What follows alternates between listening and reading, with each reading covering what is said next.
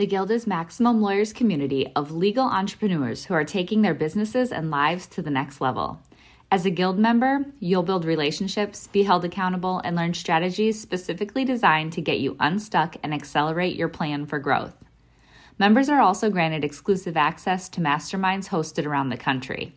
Our next event is coming up, and we're heading to Scottsdale, Arizona. There's something truly magical about the power of these in-person connections where real-time breakthroughs happen.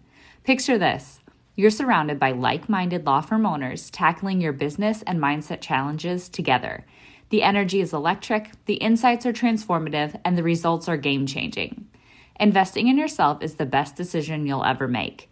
The knowledge, strategies, and breakthroughs you'll gain are priceless assets that will supercharge your practice and propel you forward. Join the Guild and secure your ticket to Scottsdale at the best possible price by visiting maxlawevents.com. Run your law firm the right way. This is the Maximum Lawyer Podcast. Your hosts, Jim Hacking and Tyson Mutrux. Let's partner up and maximize your firm. Welcome to the show. Welcome back to the Maximum Lawyer Podcast. I'm Jim Hacking. And I'm Tyson Mutrux. What's up, Jimmy? Looks like you got some great clouds there behind you, my brother. Oh, man, I do. But I'm not next to the ocean like you are. Do you have clouds or are you good? I can't tell. Well, it's weird down here in Florida. Maybe it's the same for David over in the Carolinas. The days start with clouds and then the sun comes out and burns them all off. And then they come back a little bit around sunset. So it's a hard knock life for sure. It's very perfect cool. Convertible weather. Absolutely. So I'm going to go ahead and introduce David. David has actually been on before. He was on with his brother. As he just put it, he's one of the OGMLs for sure. But let me do a little brief intro. David Haskins is the founder and CEO of Haskins & Company. He got his start in law firm marketing in 2009, helping his longtime friend, David Aylor, launch his new practice. They grew that practice to 4 locations in 3 years. Since then, he has worked with over 100 law firms, creating and implementing smart, aggressive growth strategies, conferences and CLEs, and podcasts. Frequently ask him to share his wealth of knowledge and experience about law firm marketing, SEO, intake, and firm management. David, welcome to the show. Thank you, guys. Thanks for having me back. It's our pleasure having you back. But before we jump in, and where do you live in the Carolinas? Because I'm going to be in South Carolina. I'll be in Myrtle Beach in a couple weeks. So I'm just curious. Oh, yeah. Love Myrtle Beach. That's the opposite side. I'm up in the upstate. Damn. Northwest part of South Carolina, in Greenville. It's about halfway between Atlanta and Charlotte. Damn. Well, I was hoping I could maybe just stop in and say hello, but I don't think it's going to happen. Have you been to Myrtle Beach before? No, first time, first visit. It is awesome. It is. My wife likes the some of the other beaches, Hilton Head and Charleston. They're more like the relaxed, beaches. Myrtle Beach is it's like Vegas for kids on the beach. I love it. I love it. Perfect. It is exciting. David, why don't you reintroduce yourself to the group? I mean, a lot of people in the group know you and know your brother and your business and everything, but why don't you talk to us a little bit about, just give us a refresher, maybe since the last time we spoke or the last time we saw you at the conference, what's going on with you and your company? Sure. We've grown, actually. I mean, I'll talk how everybody refers to things now, BC, before COVID and after COVID. We've grown a lot in the last year. We've added 8 new team members. So we're at 13 now. We have about 36 clients all over the country, and we're doing web design, web marketing, SEO, and we're starting to help manage intake, something that I see a lot of people doing and a lot of people having trouble with. And there's a lot of aspects of intake that we see people don't realize that they're not implementing correctly, or they're not auditing or managing efficiently. So we're starting to help people with that as well.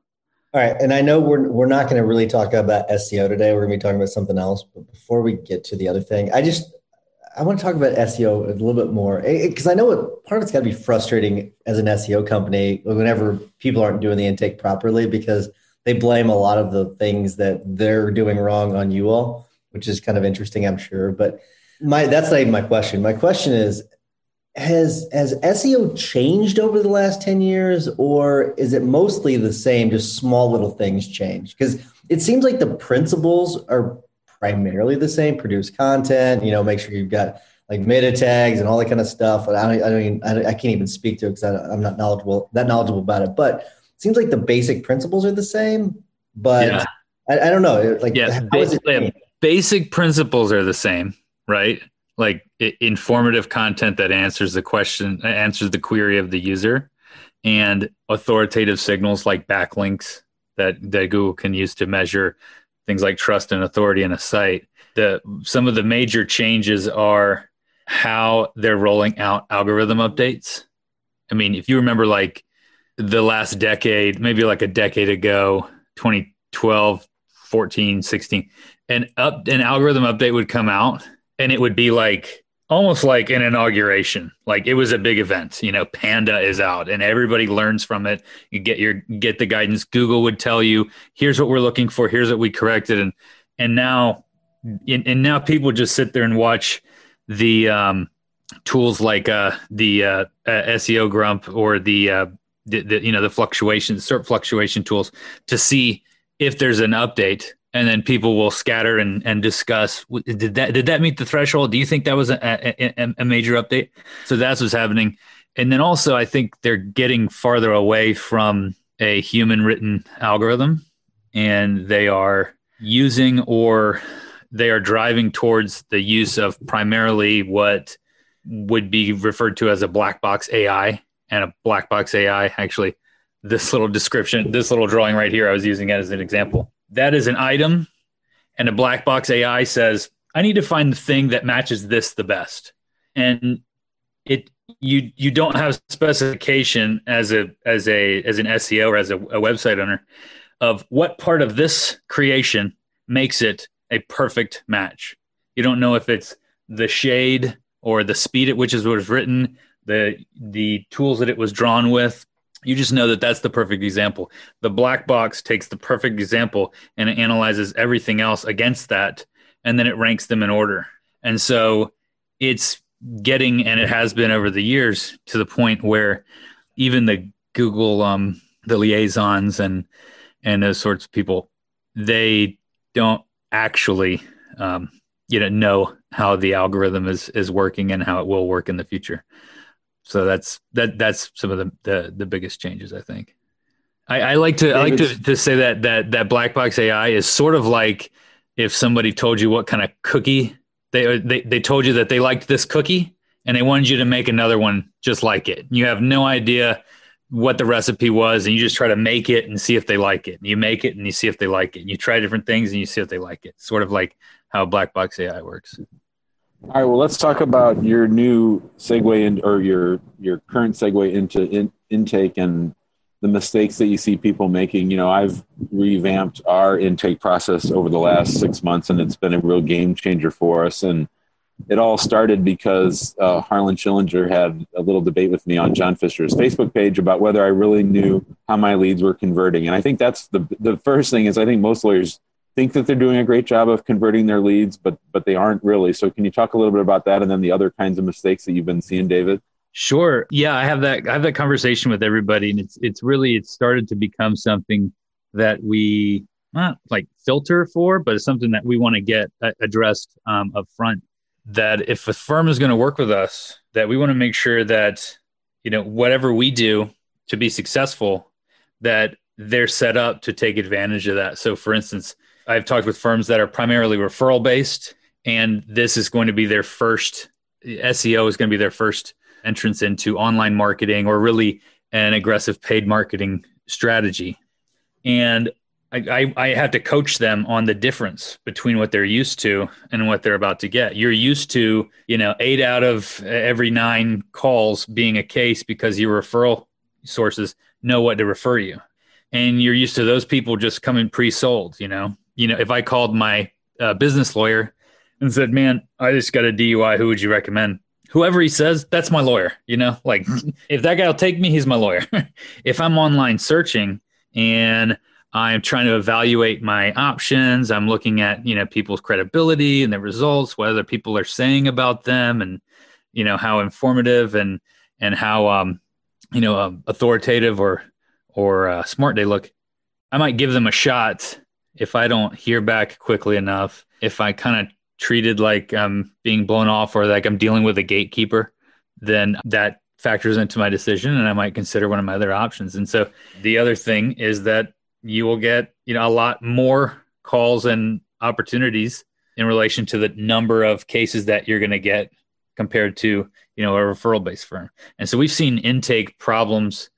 I have seen intake problems everywhere from a solo practice attorney who's answering everything on his cell phone, who has one part-time file clerk, up to a 50 lawyer office with 150 support staff who's got an operation so grand that they can't track all of the pieces and they can't audit for quality. And that firm, half of their calls for an entire week, there was some technical problem, and they just diverted off to one voicemail of one paralegal's desk, and they had no idea until we got in there and audited it. So I've seen issues at every step of the way, from one up to 200. Just last week, we did an audit for a firm, and they had a great intake, a great initial intake call. The person that was doing it was a paralegal, and it was a very good, empathetic call. They also had automated text and email follow-up, and one of their other competitors. So we did a 4-competitor intake analysis where we called with leads to their office, and then we timed them and the other competitors, and we sort of ranked them and track how quickly their responses and stuff. And one of their competitors also had the email and text option, but theirs texted and emailed immediately. And the client that we were auditing, for whatever reason, there was some problem in their software. It didn't start the text and email follow-up until the next day. And so, that you're 18 hours later in the system, it looks like it's working. But, if you don't test things, audit, and, sort of comb through the data and find the opportunities that are missed, then there's a lot out there. Running your own practice can be scary, whether you're worried about where the next case will come from, feeling like you're losing control over your growing firm, or frustrated from being out of touch with everyone working under your license. The stress can be overwhelming. We will show you how to turn that fear into a driving force of clarity, focus, stability, and confidence that eliminates the roller coaster of guilt-ridden second-guessing and mistake-making to get you off that hamster wheel for good. Maximum Lawyer in Minimum Time is a step-by-step playbook that shows you how to identify what your firm needs and how to proactively get it at every stage of the game, so you're prepped and excited for the inevitable growth that will follow. Name the lifestyle that you want, and we'll show you how to become a maximum lawyer in minimum time. Find out more by going to maximumlawyer.com/course. All right, David, so let's shift gears here a little bit. And you're going to talk about sobriety here. And you've been sober for about 10 years. And I can say, just from looking at you, you've changed drastically over the last, since I guess we've known you for about 4 years, maybe 5 years, and you've lost a lot of weight. You look much healthier. So we've known you for about half of this time. But I want you to talk about just your journey from going before being sober to now. Yeah, thanks, guys. It's something that I look back, and the decision to quit drinking is, I want to say it's the number one decision the best decision that I've ever made in my life, but I would probably save that for marrying my wife. But this was a prerequisite for sure to marry my wife. So I quit drinking in 2010, July 4th, 2010. I had a little background growing up. I grew up in like a fundamentalist Baptist environment, church, school, home. My parents never drank. They were teetotalers. So I kind of grew up that just wasn't something that we did. When I got into college, I started hanging out with some friends. Drinking was just like a fun thing to do. I mean, like it is for many college students. That fun binge drinking college attitude stayed with me for about another decade. After I left, and it was really stifling my professional and career growth and my life goals. and I didn't realize it until almost a decade later. So I had the type of alcoholism that I've noticed. There's a few types. One is the person who would hide a bottle in their desk drawer and nip on it when people aren't looking. The other is like a functioning alcoholic. I could go 3-4 days. Like I wouldn't drink during the week. Thursday night would hit, and if I had one drink, I'd have 11, and then like I'd ruin the next day. I'd have binge drinking weekends. Where I just accomplish absolutely nothing except just getting thrashed and having fun. And it seemed like at the time, like, well, it's just like what I do for fun. Like, just if you like climbing mountains or riding bikes, I just like partying. And so in my 20s, I got arrested a couple of times. One time, actually, here in Greenville, my late father was a speaker pro tem of the House of South Carolina. There's a median that's named in his honor on Wade Hampton Boulevard. And I was passed out in my friend's car, and he pulled over in the median. In the median is named for my dad, and he passed out in his car too. And so we got arrested that night. I got arrested like 10 feet in front of the sign with my dad's name on it. And the officer that arrested me, he knew my dad too. And it was like, and so did the bond judge. It was just a brutal awakening, very humiliating experience. Fortunately, nobody got hurt. That was about 2006. I got arrested, did some community service. And then when I had episodes like that, where I thought that I was, was going over the line or it was too far, I would, sort of reel myself in and go, whoop, whoop, whoop, we're at a point here. Let's take a 30-day break. I'd take a 30-day break here and there. I was doing that in the summer of 2010, which I was also waitlisted to go to Charleston School of Law that fall of 2010. So I waitlisted, on my best behavior.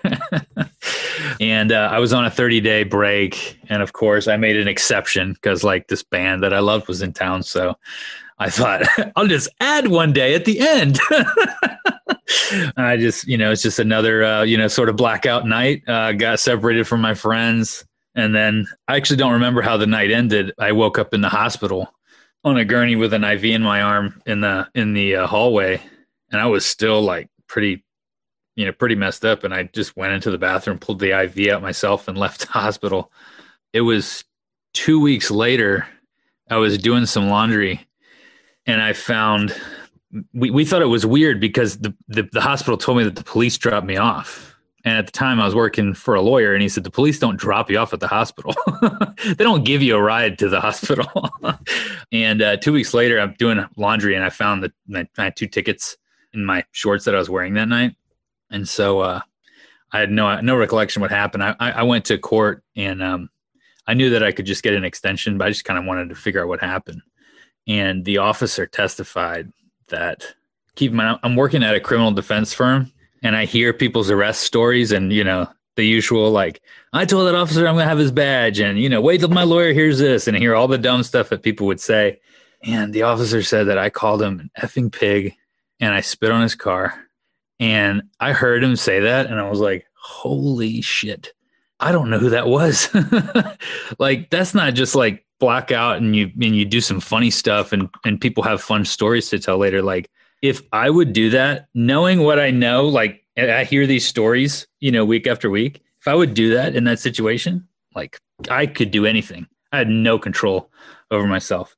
And I was like crying in the back of the court lobby. And I told the officer, man, I don't know how, but I'm going to prove to you that like, this isn't me. And I can't believe I did that. And so I decided to quit there and then. And I think because of the 30-day pauses that I had done before, it was easy to sort of like just shut it off. And I have a very addictive personality that if I was to give in, like just like my drinking was, if I was to give into something, I could go all the way with it. I was really blessed in that when I decided to quit, it wasn't like a temptation thing. It wasn't like, I struggle with food and with eating and with food addiction. It wasn't like that.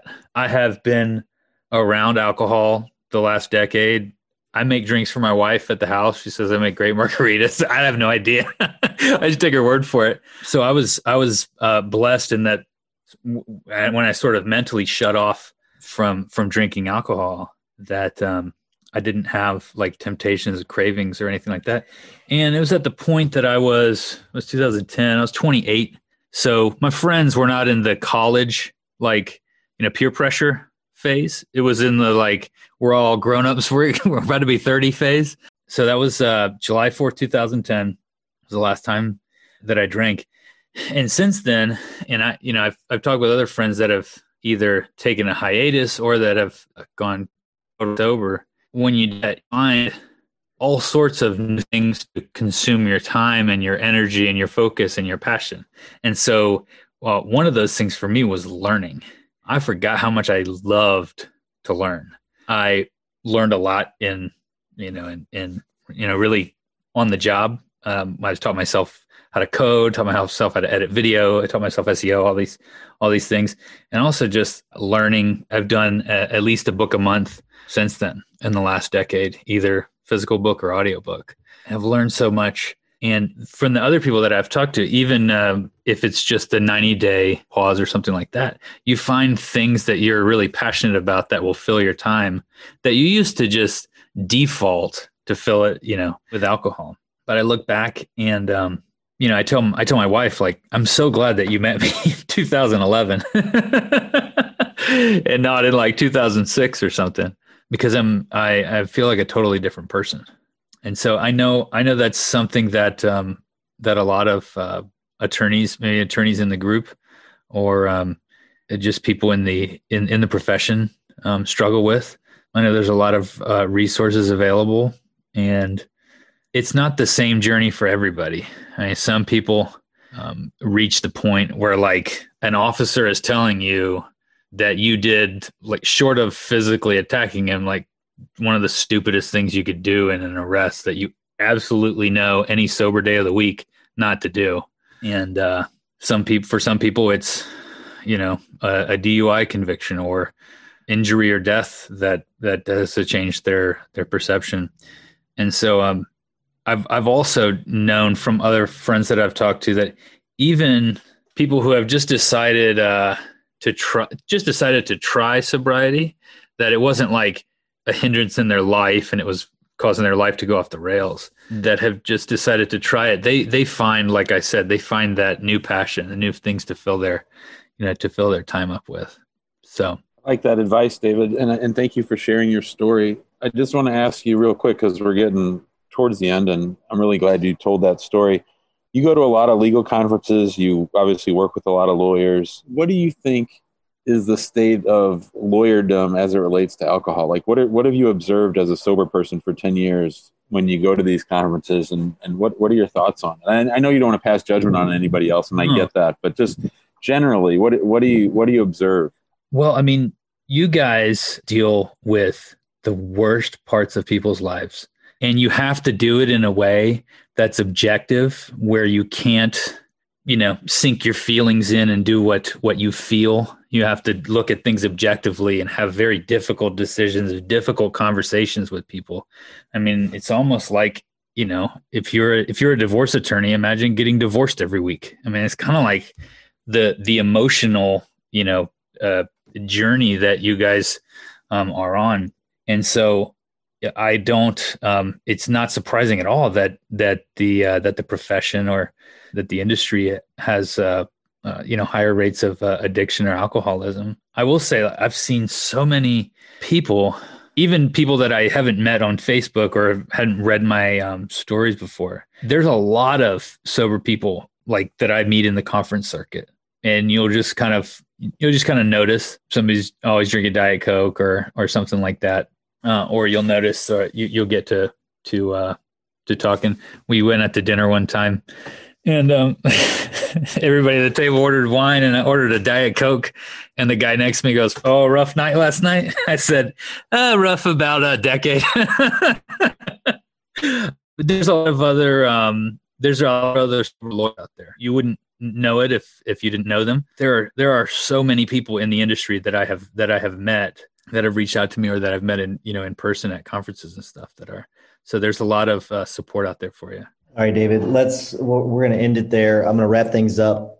Before I do, I want to remind everyone to join us in the Facebook group. There are great people like David in the Facebook group. So join us there. If you're interested in the guild, go to maxlawguild.com, where we have a lot of high-level conversations. And you can also get access to Maximum Lawyer and Minimum Time for free whenever you get a guild membership. And if you don't mind just taking a couple seconds as you listen to the rest of this episode, giving us a 5-star review, we would greatly appreciate it. Jimmy, what's your hack of the week? All right. Well, before I get to our hack of the week, I did want to mention Max Law Con 2021. It'll be October 12th and 13th with a bonus day for the guild members on October 11th. That will be at the Ameristar Casino in St. Louis. Tickets are on sale. And through the beneficence of one of our members who is also a recovering alcoholic, we will have an AA meeting at the conference on, I think, Wednesday morning. So that'll be good. We want to support people's sobriety and people doing their best. So I'm really glad that we're going to do that. And I'm really excited about the conference. For my hack of the week, I was listening to a great interview with Guy Kawasaki, former Macintosh evangelist. He was on with our friends Joe Fear and Matt Wolf on their podcast, and he was talking about the Guy Kawasaki quadrants. And if you think about a quadrant with the vertical being unique and the horizontal being value, that your firm is going to fall in one of those 4 quadrants. So if you chart it that way, with unique going up and down and value creation going left and right, you really want to be, up and to the right. You want to be in that quadrant where you're both unique and creating value, because otherwise you're just either a clown or you're competing with everybody else on price. So you really have to figure out and spend some time thinking about, how do I make my firm and my value proposition unique and also creating as much value as possible. I really liked it. It's something simple for me to be able to envision and focus on. I love it, Jimmy. That's a good one. Pretty good.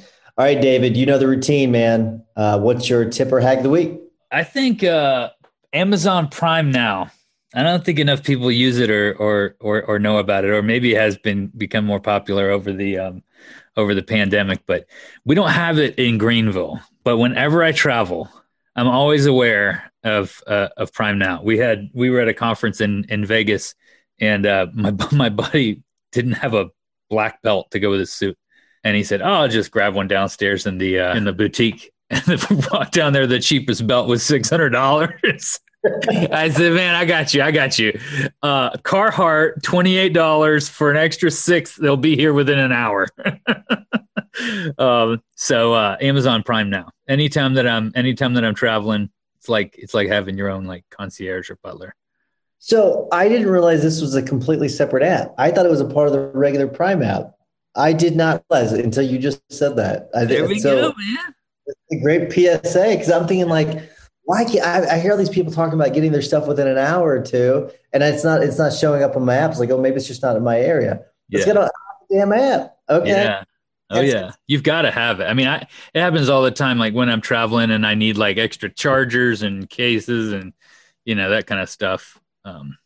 That's awesome. Very cool. Thanks for sharing that. That makes my day. All right. Well, my tip of the week is Text Expander. I know that Ryan McKean had mentioned this a long time ago to me. I didn't look into it. And then he mentioned it in the Guild the other day. And it's just a really easy way of typing in short amounts of text and then giving you whatever information you need. Like you can, like, for example, let's say you need to write your address, because like if David's like, hey man, come on over, and I'm like, hey David, what's your address? He can type in like a few letters and it freaking just puts his entire address in there. It's fantastic. So Text Expander, it's an app.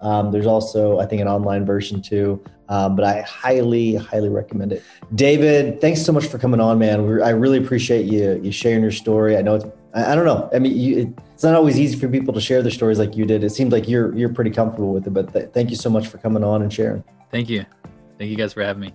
Thanks, gents. See you, bye. Bye, guys. Thanks, David. Thanks for listening to the Maximum Lawyer Podcast. To stay in contact with your hosts and to access more content, go to MaximumLawyer.com. Have a great week and catch you next time.